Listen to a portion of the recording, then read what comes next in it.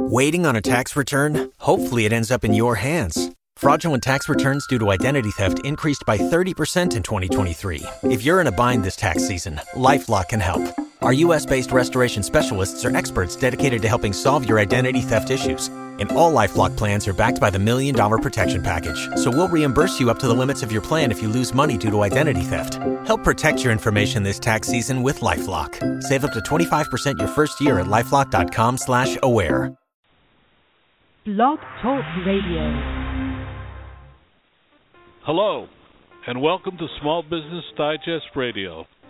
My name is Don Mazzella, and I am your host for a program devoted to identifying strategies and suggestions to help small business managers increase profits, add sales, better manage cash flow, improve employee management, and streamline operations.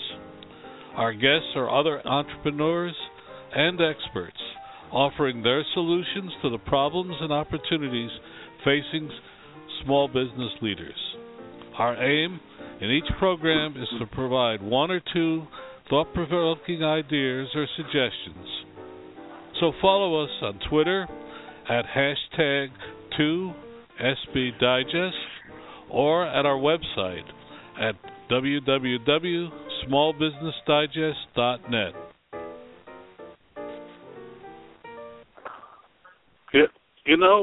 I read a report once that 22% of all American households had a cat litter box. It surprised me then. Then I went to a show late last year, and I found a man who has invented a new type of cat litter box. So I said to him, well, you have a big marketplace, but you're a small company, and I invited him on the program. And I now invite Glenn Lawton to come on in and first tell us a little bit about himself before we get into how does an entrepreneur from Pennsylvania crack the cat litter box market. Glenn, welcome to the program. Thank you, Don. Well, first, Glenn, we always ask our guests to say a little bit about themselves personally, how they got to where they are now. Okay. Let's just say that ever since I was a kid, we've always had a cat, at least one, for many years. And then over the years, I've ended up, moved away from home, still had a cat. And then one day I was dealing with the litter box routine. Wait, Glenn, I'm going to interrupt you. Tell us about yourself personally. What's your background? Oh, I'm sorry. Oh, okay. We'll get originally into the born other topic in a minute. Okay, thanks. Originally born in Providence, Rhode Island, and moved to Pennsylvania in the late 60s. Ended up going to technical school, so I'm basically, good with my hands and, good problem-solving skills. Oldest of 4 kids, and recently married about 3-4 years ago, and now living in southeastern Pennsylvania. Okay. What do you do when you're not out there peddling your cat boxes? Oh, let's see. I collect rare currency. I work on my own vehicles. Work on other people's vehicles.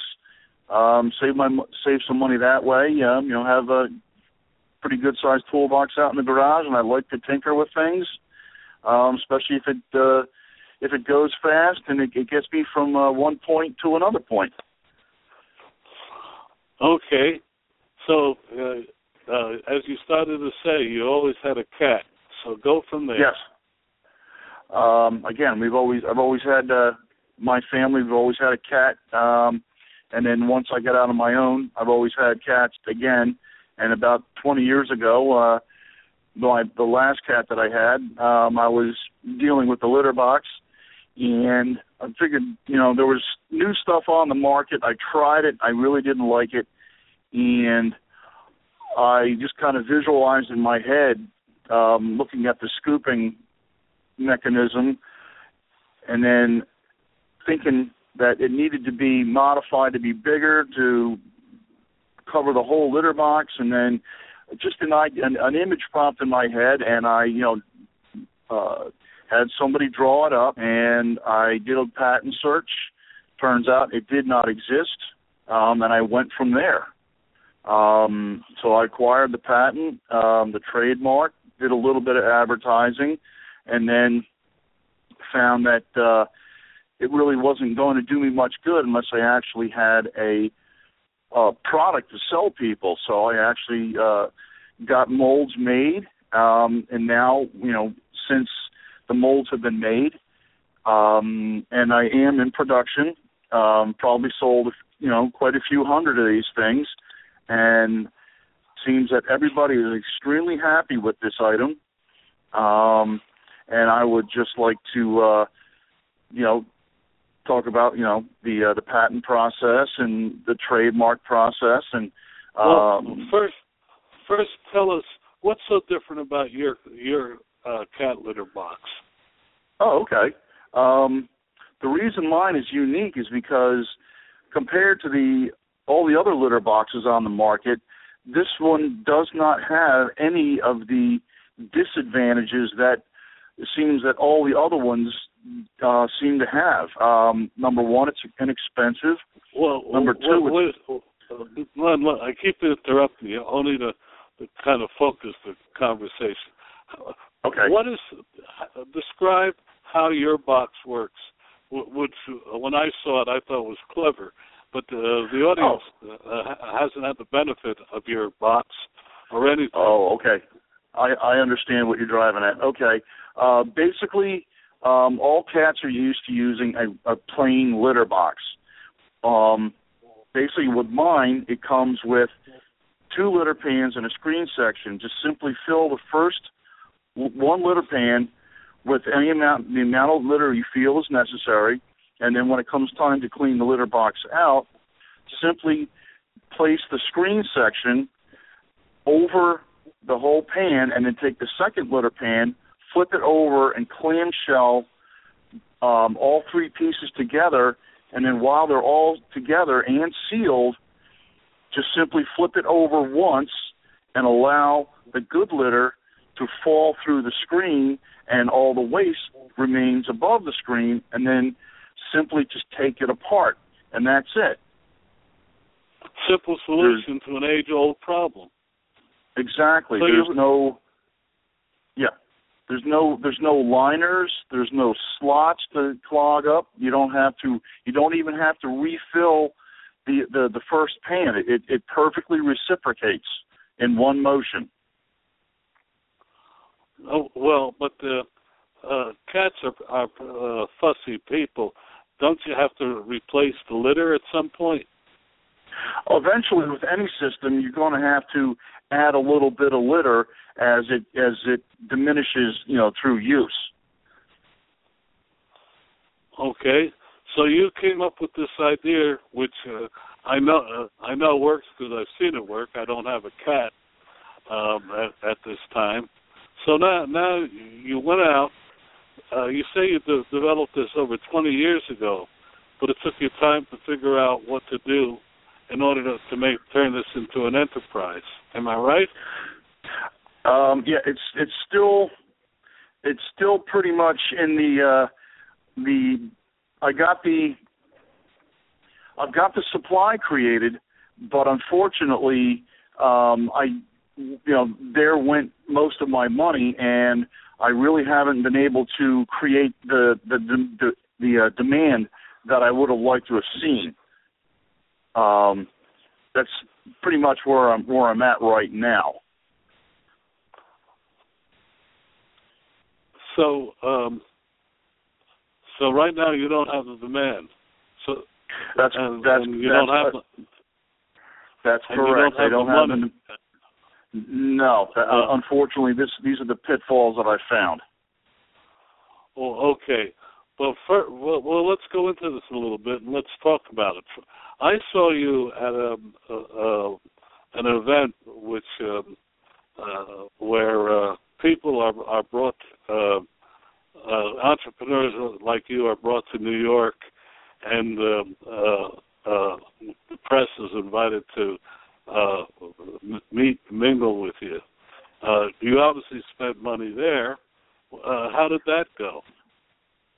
Well, we were supposed to, I was actually slated with this company to go to Las Vegas for a very large pet convention or an expo out there, but somehow or another it ended up being canceled through them. And then they offered me the opportunity to come to New York and, present what I had there. And that's where I ran into you. I would have preferred to be had gone to the pet show out in Las Vegas, because this would have been a perfect venue to show that to people that were looking in that particular industry. Unfortunately, it didn't turn out that way. Well, there is a pet supply show. Are you talking about the National Pet Supply Show, or are you talking about a different one? I think it's a different one. That was not the name that you had mentioned is not the name of the show that was canceled in Las Vegas. So what you ended up with was me and about 50 other press people. Correct. So now, what's your next? You're sitting here now. You've sold a couple of hundred units. What are you thinking of doing? I really am out of. I'm really about out of options. I would have liked to have found somebody to partner up with me or buy me out that actually does have advertising and marketing experience. I found out the hard way that I am not that person. Well, that's the first good thing that happened. You recognize what you yourself are not good at. Right. Have you thought of doing one of these fundraising things? Where have you thought of that? I would not even know how to begin to try to do something like that. Okay. Well, let's talk a little bit. And the number to call in is 646-929-2337 if you have any ideas for Glenn or want to talk about it.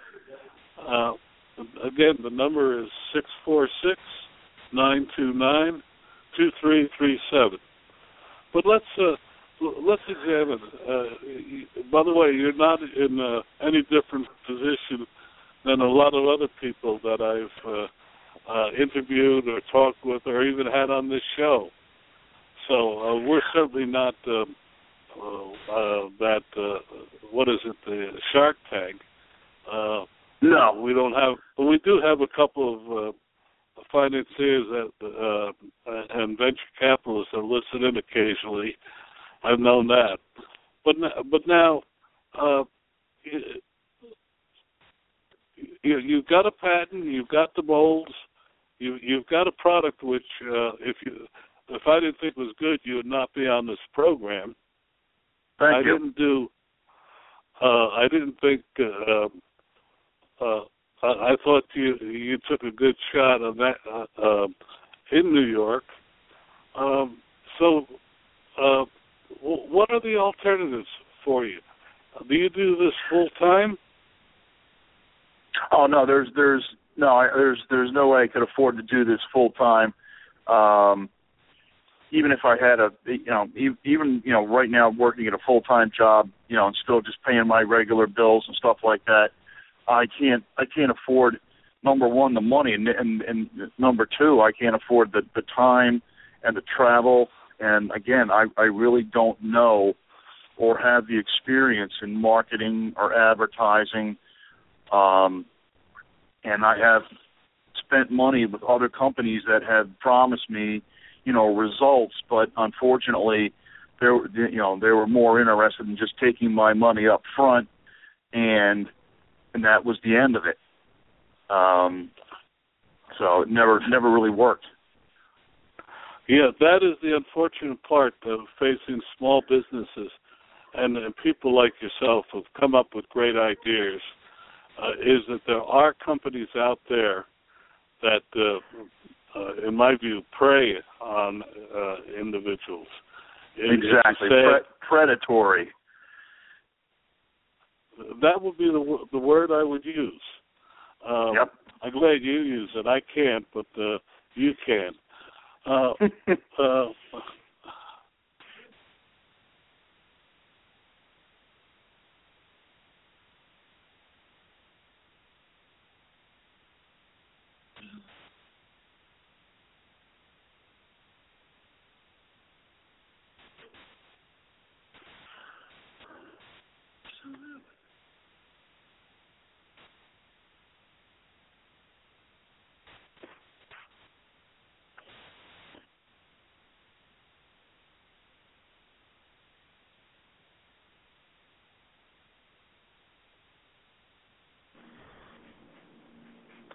Well, I'm really sorry about.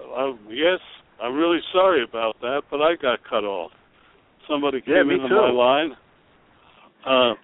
So we also have another guest joining us from 202. Who's on the call? This is Jane Marie Mulvey. How are you, Jean Marie? Good. How are you? Fine. Yes. We just had a technical glitch that we hope to fix. I'm just finishing up. Be patient with me 2 or 3 minutes while I finish up our interrupted interview with Glenn Lawton, who's got what I consider a unique cat litter box that but is unfortunately at the point where he's trying to figure out what to do. Glenn, how can people reach you? And do you have a website? I do. What's your website? The website is www.onceoverlitterbox.com. Say that one again. www.onceoverlitterbox, all one word, .com. Well, Glenn, we put out an appeal, and we're going to follow up with a story on Small Business Digest about you, and we're going to see if we can give you a hand in finding someone that can help you market a product that I think is fairly unique. That'd be great. Go ahead. Yes. Glenn. Yeah. Thank you so much, and I appreciate any effort that anybody would be willing to give me. Well, I do know, having seen your product, that it really is a terrific product. So thank you. Good luck to you, and I'll have one of my editors contact you next week. Thank you so much, Don. Have a good night. You too. Thank you. Jane Marie, are you there? I am here. Hello, Don. How are you? Well, I'm fine. We just had an interesting guest on, and now we're going to have an even more interesting guest than you. You were a senior congressional health economist during the ACA's the Affordable Care Act, known here and there as the Obamacare formation, and later you're chief economist at the Small Business Administration. So we're really honored to have you on the program. Well, thank you. Well, but before we do anything else, I said a little bit about your background, but tell us a little bit more about yourself personally and professionally. Well, I worked at the Congressional Research Service when Congress was enacting and implementing the Affordable Care Act, and I was there about 8 years. And during that time, I learned that there was a lot of confusion about the Affordable Care Act. And so later I went as chief economist at SBA, and I learned there was more confusion. So I left my government job, and I decided to write this book, Health Reform, What Small Businesses Need to Know Now, because I discovered there was a large gap in timely and unbiased information, and that large companies can pay consultants to help them, but small companies really are focused on performance. They need less costly alternatives. So I think this book will help them do that. Okay. Let me give you an interesting statistic that came across my desk today. There's still 17% of the American public is still not covered by a health care program policy, and that they said the main reasons for it were lack of understanding, disagreement with the act, or they couldn't afford it. I found that an interesting statistic, given that the ACA was supposed to eliminate uninsured Americans. But having said that, and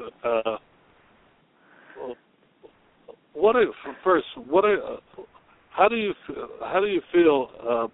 And this is somewhat of a loaded question. Do you feel that the act is fulfilling what its sponsors intended? Well, it was intended to expand coverage to the uninsured, and it does have, 40% of the uninsured work for businesses with less than 50 employees, and 15% of the uninsured are self-employed. So it was targeted to those categories. However, the things it did to help that, the small business tax credit really doesn't do what it needs to do. The premium credits, we all know about the first year of the open enrollment, and the exchanges had problems. The latest, in November, the exchanges have been more successful, which is good, but people still don't know what they have to do, when they have to do it, and by when. So there is still a lot of confusion, and if the uninsured that were uninsured last year, they will pay a penalty this year for not having insurance, and I think that's going to wake people up. And unfortunately, by the time they figure this out, it'll be tax time, and it'll be way past the February 15th deadline when they can enroll in the exchanges. Yes, H&R Block had a open house on Thursday, and I think they were surprised by the results of it. I'm waiting anxiously for their comments on what people said.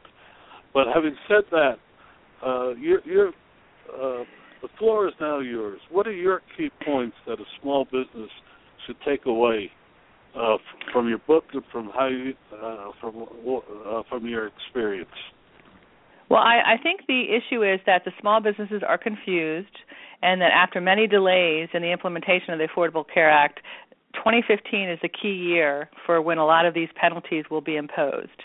And not only are there penalties this year on certain employers, there are also new IRS reporting requirements and new insurance coverage mandates. But small businesses don't know what to do, when to do it, and the answer to their questions are buried in thousands of pages of regulations. So I think the big thing small businesses have to do is first figure out their firm size, because how big they are in terms of how many workers they have will determine what provisions affect them. But unfortunately, determining firm size is actually difficult because they define full-time as 30 hours a week. So you have to figure out who's your full-time employees based on 30 hours, which is not typical, and you have to treat seasonal workers differently. You have to treat certain categories, like if you have adjunct faculty, airline pilots. It's very, very confusing. So I explain in my book how to do all these, what's called a full-time equivalent calculation. So the good news is the firms with less than 50 full-time equivalents are not liable for any penalties this year. They do have to make sure they tell their workers about exchanges and what's there in terms of premium credits. And the Department of Labor has provided what's called model notices for them to do that. And also, if anybody's insured this year, they really should start looking at coverage in the exchange by February 15th. Well, everything is before February 15th. That's in short, they have about a month to really make their decisions. Am I hearing you correctly? correctly. If they were uninsured, last year, they're going to pay a penalty if they were uninsured for more than 3 months and they don't receive an exemption. I mean, there are exemptions for many, many different things. If you're low income, you get an exemption. There's religious exemptions, and that's what H&R Block is doing. They're going to help uninsured people go through and figure out if they are eligible for an exemption. But if you're not eligible for an exemption, you need to start looking at insurance right away, because once you do your taxes and figure out you're going to pay a penalty, it'll be too late. Right. Well, let me. I saw another statistic yesterday that the average small business pays $9,500 per employee for their health care insurance. And that the rate in which the employee this past year and into this coming year is going to pay about a third of that. An employer will then have about a $6,000. Wouldn't it be smarter for the employer just to pay the $3,000 fine and leave their workers bereft of anything? For the employers who are providing coverage, I mean, that is the issue, that administratively it's going to be, I mean, the premiums are going to go up. Another issue that people don't realize, employers with 50 to 100 employees, they will pay a penalty next year if they don't provide insurance, but the insurance they provide has to meet stricter standards than larger employers with 100 or more employees. So it's kind of a competitive disadvantage to them. And they will find it's probably better to pay, the $2,000 per full-time worker than to provide the insurance. Well, doesn't that defeat the purpose of Obamacare?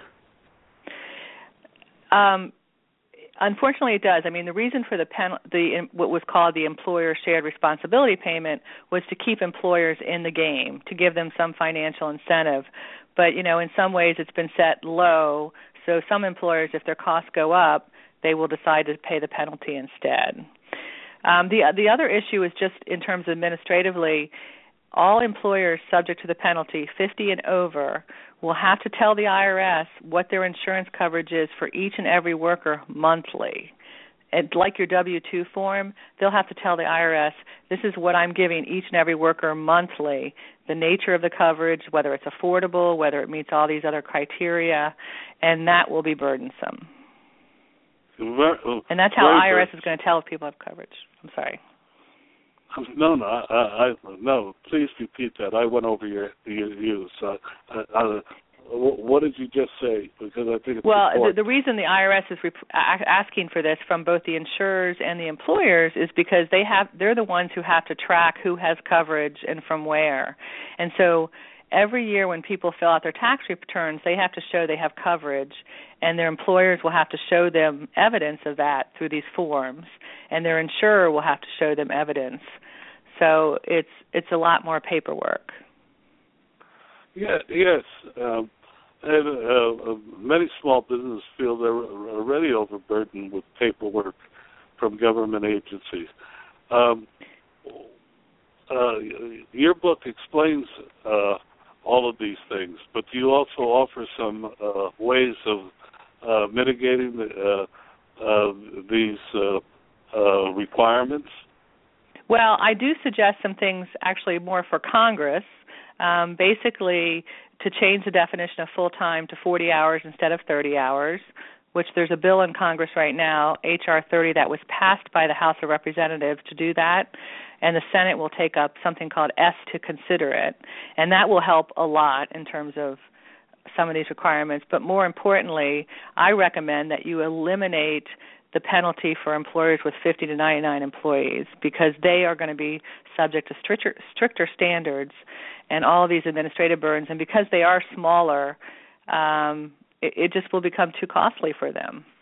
And third, I suggest expanding what's called the small business tax credit for the very small employers under 10 to go up to 25 employees, and to expand the wage limit for that. Well, so we'll see what happens. No, I'm sorry. You again, please. You talk. No, that's all right. You were going to say something about John Goodman? Yes. In an op-ed piece for the Wall Street Journal, I think 2 or 3 days ago, said that actually Obamacare has affected, more adversely affects the lowest paid employees, because in many cases, particularly in the restaurant and other service industries, the employers are either eliminating the health care and taking the penalty, or giving them a policy that may comply, or sending them to the exchanges. In either case, the employee could be required to spend up to 20% of their take-home on affordable programs. Have you looked at that? Have any thoughts on that?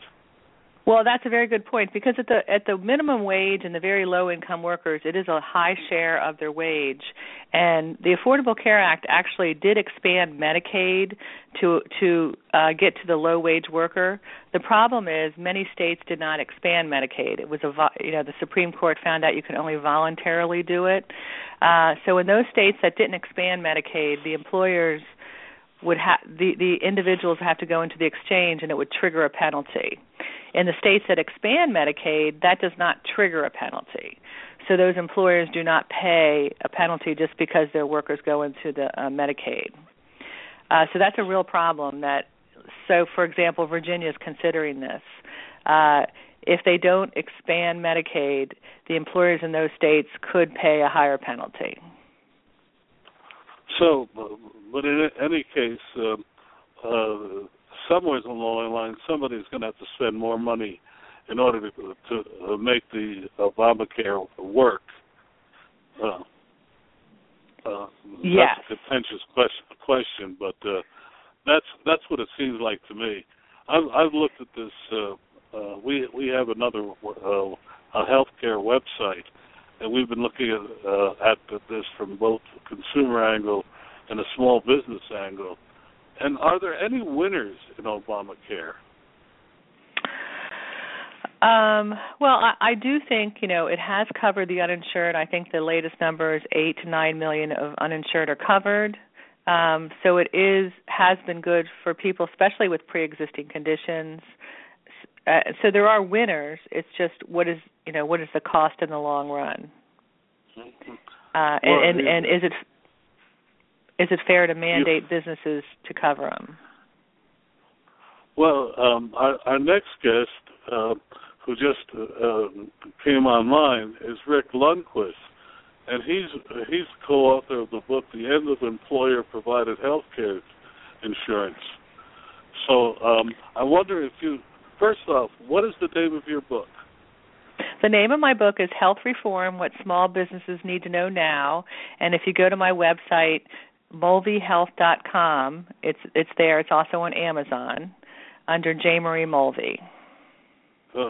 Okay, but spell out mulvey.com, please, for our audience. www.mulvey, M-U-L-V like victory, E-Y, health, HEALTH.com. Well, I wish I had gotten the book before you came on the program, because it sounds like it would be very interesting. Would you want to stay on and listen in and perhaps join in with Rick? Sure. I'll listen in, and I'll send you a copy of my book. Okay, but our next guest is Rick Lundquist. He's co-author of The End of Employer-Provided Health Insurance. Rick, welcome to the program. Hi, Don. Thanks for having me. Well, we've just been talking with Jane Marie Mulvey, Dr. Jane Marie Mulvey. She's talking about she helped in the formation of the ACA Act, also known by many as Obamacare. And then someone sent me a email about you this morning, and I just thought it would be a great opportunity because to hear your thoughts. So first, Rick, we always ask our guests to tell a little bit about themselves personally. Sure. So I am a young CEO of a emerging tech company called Zane Benefits. I actually took the company over in 2007 at the age of 22, and Zane Benefits helps small businesses reimburse employees for their individual health insurance costs. It's something I'm very passionate about. I actually just, as you mentioned, co-authored a book on the topic, and love talking about it and love helping small businesses. Well, Jane Marie has or Dr. Mulvey, I don't want to be too familiar, just enlightened me on some things I didn't know. But why do you think it's the end of employer-provided health insurance? Well, it's funny. It's not like this is something that's happening sort of overnight. In the book, we discuss this paradigm shift, this shift from employer health insurance to individually purchased or consumer purchased health insurance. And what we're talking about here is something that's been happening since the early 2000s. Since 1999, in the book, we document this, the average cost for employer health insurance has increased almost 400%. And that's not the whole story. Every year, the costs have been shifted to workers in the form of higher copays, higher coinsurance, and even higher premium contributions. And so the next step for this unsustainable model is for employers to terminate their health plans. Well, I mentioned earlier a study that came across my desk just today that the cost of to an average business of healthcare insurance is $9,500, of which employees are paying about $3,500. But that contrasts just 3 years ago, when the 35 was about a third of it, and just a few years ago it was less than 15% for employer contribution. But I have to add another statistic which blew my mind in this survey, which said that the average cost of public employees was $11,800, and they paid less than 20% towards the cost. And I thought that was a striking statistic. Any comments? Absolutely. So it's likely due to the public program. A lot of employees there really value their health benefits, and so that's a big part of their compensation. And so when you compare small business rates or business rates on the private sector with public rates, it's going to be different, but primarily because the deductibles are going to be much lower and the coverage is going to be better. And so what we're suggesting in the book is, now that coverage has gotten so bad for small businesses and so expensive on a group basis, is instead let's get everyone on individual health insurance policies, all the employees, and give them the money to go buy it. And what we found based on our research is that those individual plans actually cost 20 to 60% less for comparable coverage. Well, we've seen that as well. But yet, do you think that helps the acceptance of the ACA Act, or puts another burden against it? So my view on that subject is this trend was happening before Obamacare.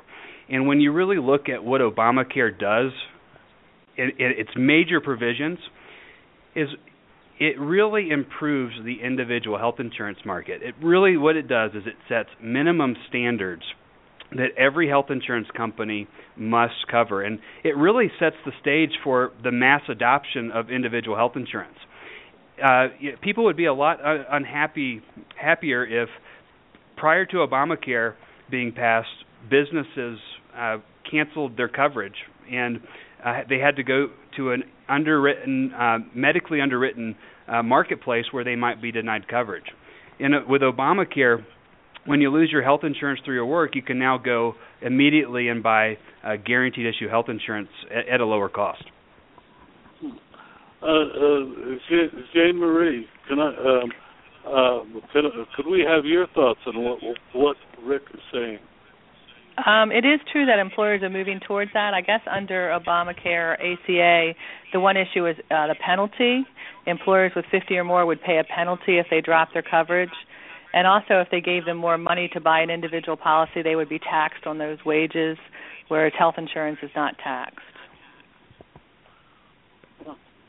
Well, Rick, do you think this is a good thing or a bad thing to go to an individual coverage marketplace? So I'm actually believe wholeheartedly that the employer model is just a terrible model to begin with. And this is a big topic of part 1 of the book, and it's 10 reasons why group health insurance is bad for you, your family, and your company. And the real problem with employer-based health insurance is that you have a consumer product, health insurance, which is just like your car insurance, being picked for and chosen for you, and even paid for by someone that isn't you. So you end up with this, especially in the small business space, you've got 20 people working at a company, and they're getting a one-size-does-not-fit-all health insurance plan. And so what we think works much better is let those employees go buy an individual health insurance plan based on their family's needs, and simply give those employees the money to purchase it. And in the book, we actually provide a way to do that so that it's tax-free to the business and tax-free to the employees. Through a health reimbursement account? Is that how you do it? It's actually through something called a health reimbursement plan. Yeah, okay. But they'll still pay a penalty. Pardon me? The employers will still pay a penalty.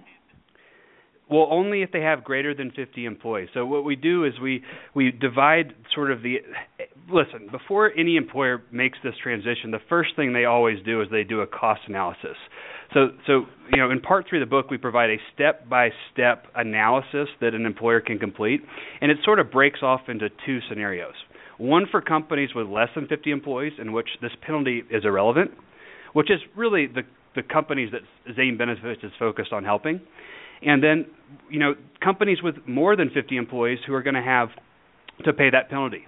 But we've actually found, when we look at these numbers, is that the penalty, that $2,000 per year penalty, even when you factor that into the cost of canceling health insurance and giving employees money to buy their own individual policies, the companies still save substantial amounts of money, and it is actually a better financial decision for the business and the employees.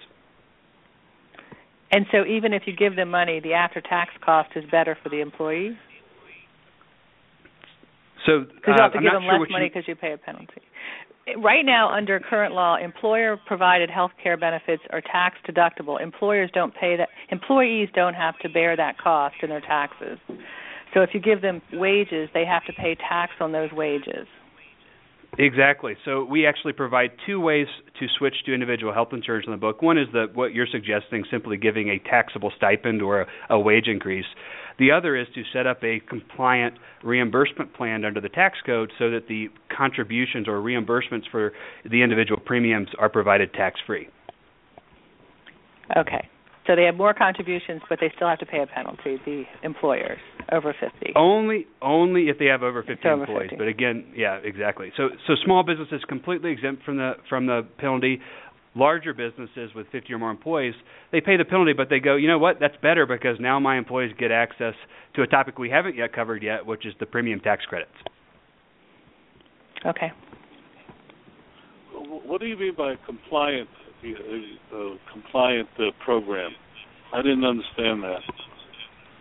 So in order for you to reimburse employees tax-free, and this is a big concept in the book, and it's a controversial topic in the marketplace right now, you have to be sure that you follow the compliance rules of both the tax code and the Obamacare rules. And so you have to take extra care when you're giving employees money for health insurance on a pre-tax basis. And isn't the other issue the smaller group plans, you have to have a stricter insurance standard under ACA? So if a small business offers health insurance and it's considered group health insurance, that's one standard. The arrangement under which you would provide a defined contribution is actually a self-funded arrangement. It is exempt from most of the from the small group requirements. But the policies that they purchase is the individual market, which is stricter now. Yes, and that's actually a benefit because the individual policies now meet the minimum standards that employers' plans have been accustomed to. So you truly have an apples-to-apples comparison for the employees. But do they raise premiums overall because of the stricter standards? Premiums overall in the individual market? Yes. Well, relative to what they would have been. Yeah, so that's anyone who had an individual plan prior to Obamacare, they probably saw a large rate increase because they were on a medically underwritten plan. Yes, the costs compared to where they were before Obamacare are higher, but still, when you compare them to the existing employer plan costs, and we do a state-by-state analysis in the book, it's 20 to 60% less, and that's before you apply the premium tax credits. Okay. Well, I'm sure learning a lot from you two experts. And again, Jane Marie, introduce yourself and your book. Yes, thank you. I'm glad talking to you, and my book was called Health Reform: What Small Businesses Need to Know Now. Okay, and Rick, please introduce yourself and where you could get your book. Sure. So, again, it's Rick Lindquist. I'm the CEO of Zane Benefits. We help businesses reimburse employees for individual health insurance, and the book is available via all major retailers. And for an easy link, go to Zane, Z-A-N-E, benefits.com/book. Well, I'd like to continue a little. We have a few more minutes. I'm going to ask Jane Marie. I always like to put a doctor in front of it, but Jane Marie is such a pretty name. Well, thank you. It is. Do you have any? What would be the two major advice that you'd give small business in this coming year, vis-a-vis their health care? Well, I think they have to learn what they have to do to comply with ACA. And as Rick said, I mean, they could go his route and just have them purchase coverage in the individual market. But before they do that, they have to figure out their firm size, which is complicating. And if they are over 50, they have to start reporting to the IRS what they're doing with their insurance. So even if they do allow their employees to provide insurance in the individual market, they're still going to have to tell the IRS what they're doing for each and every employee. And that is somewhat burdensome. I mean, I'm sure there's going to be some software out there, but Rick, what two things would you tell our audience? 59% of our listeners are presidents and/or owners. So what advice would you give them? So I think, if you're a small business owner, one of the number one challenges you face every year is your rising health benefits costs. And I think what the main point in the book is, and what we're promoting, the idea we're promoting at Zane Benefits is get out of the insurance business. Instead, focus on your business and give employees money to go buy their own individually purchased health insurance. And what you'll find is that's better for your business, it's better for your employees, and it's better for your family. And we put a lot of effort into the book to try to educate businesses and their employees on the concept so they can make this decision. Well, Jane Marie, you worked on Obamacare, ACA Act. What two things do you think most need to be fixed in that act? Go ahead. I think they have to fix the full-time definition of 30 hours and move it to 40 hours. And I think they should exclude the employers with 50 to 99 employees from the penalty. Well, you shocked me when you said about how that particular group of companies really are getting hit harder than anybody else. That really surprised me. Correct, because they will have stricter standards. Well, why is that? Because of a clerk in the law, or just somebody disliked them? Well, there's new market reforms, and they will apply to businesses with up to 100 employees in 2016. So those small businesses will have to have the essential health benefits and all the stricter insurance standards if they provide coverage. Wow, I'm learning. Rick, what do you think about health savings accounts, and where do they fit into this picture, or are they on the way out? They're a terrific product. In fact, I've had an HSA since I graduated college, and I love it. And so I'm very high on HSAs. But again, an HSA, just like health insurance, is a consumer product, and it's a choice that a consumer should be able to make. One of the gotchas with an HSA is you only can open an HSA if you buy an HSA qualified plan. So one problem, is that if you work for an employer that doesn't offer an HSA qualified plan, you have to, basically go buy your own health insurance in order to contribute to an HSA. And so that, brings up the, one of the benefits of the idea we promote in our book is that, if you can pick your own individual policy, if you want an HSA qualified plan, you can actually go pick one, regardless of what the other your other coworkers decide to pick.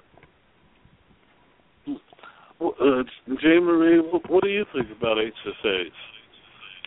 I think he's right. The point of HSAs is that the first, say, $1,000 of your deductible, you pay up front. So you think more about that coverage and what you're going to do. You're not going to go to the doctor just for a cold. And you can roll that money over year to year. And, in fact, when you get older, you can use it for long-term care. So it is a good way to encourage people not to overutilize health care. Well, I have to tell you, for 7 years, our company, Information Strategies, did the White House conference on HSAs. So I'm a very big fan of HSAs, and I'm glad to hear you say it as well. Unfortunately, we get the feeling that the administration is not as high on the HSAs as we would like them to be. Do you have any comment on that? For me? Yes. Yeah, go ahead, Jane. You were involved. Well, I think the issue is the HSAs were a Republican idea. So I think there's concern that they would encourage some people to have higher out-of-pocket costs than they could afford. So that's one of the downfalls of it. But they don't include preventive services. So your preventive services do not have a deductible. So things like a mammogram for a woman or well baby care is not subject to the deductible, which is very good. Yes, and I would add to that it's a Republican idea, and so the existing administration will have trouble supporting it. But there's a new game in town right now, and if you look at most of the Republicans, sort of templates on health care, there's not many that don't involve expanding HSAs. And one of the things that Republicans want to do is they want to allow HSAs to reimburse health insurance premiums. One of the big limitations of an HSA is that you can only use it for medical expenses, unless you're in special circumstances, either retired, unemployed. And so one really good idea is to let HSAs cover premiums. That way people could cover their premiums on an individual basis, tax-free. Again,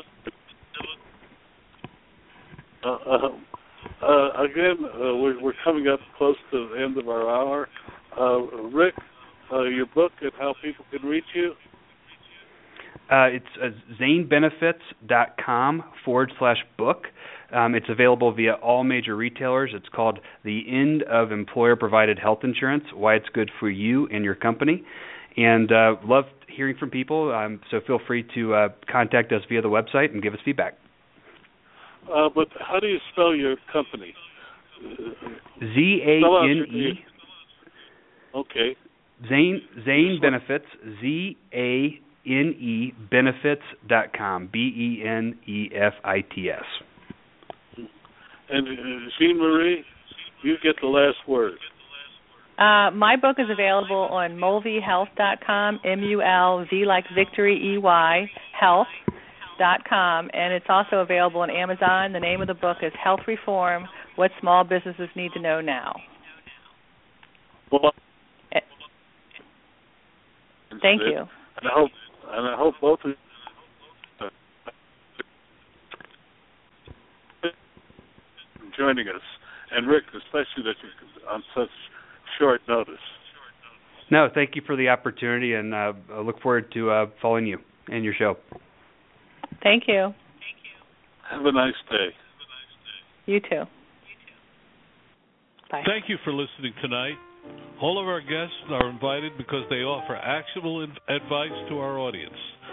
They do not pay to join us, but rather demonstrate their capacity for helping our audience add profits. Thank you for listening, and we'll be here again next week with other experts to talk about ways to improve your profit picture. Remember, we're here every week at blogtalkradio.com/smallbusinessdigest. If you like what you heard today, tell others about our efforts. If you would like to be a guest or suggest topics for future hours, email me at info@smallbusinessdigest.net. That's info@smallbusinessdigest.net. We would also like to remind listeners that besides our radio efforts, Small Business Digest comes to you via the web, through our video channel, and in our magazine. You can subscribe for any or all of these by going to smallbusinessdigest.net. That's smallbusinessdigest.net. Thank you, and have a good day.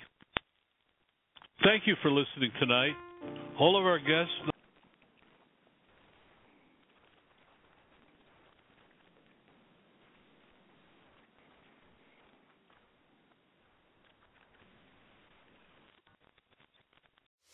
We are actuaries. In a world filled with unpredictability, we use our math skills to navigate uncertainty. Actuaries make a difference in people's lives across industries and the world. Actuaries have the freedom to work anywhere, and according to U.S. News & World Report, we're the 25th top-paying career. Make an impact as a fact seeker and a truth teller. Use your math skills for good as an actuary. The world needs you. Judy was boring. Hello. Then Judy discovered ChumbaCasino.com. It's my little escape. Now Judy's the life of the party. Oh, baby, mama's bringing home the bacon. Whoa, take it easy, Judy. The Chumba life is for everybody. So go to ChumbaCasino.com and play over 100 casino-style games. Join today and play for free for your chance to redeem some serious prizes. ChumbaCasino.com. No purchase necessary. Void where prohibited by law. 18+ terms and conditions apply. See website for details.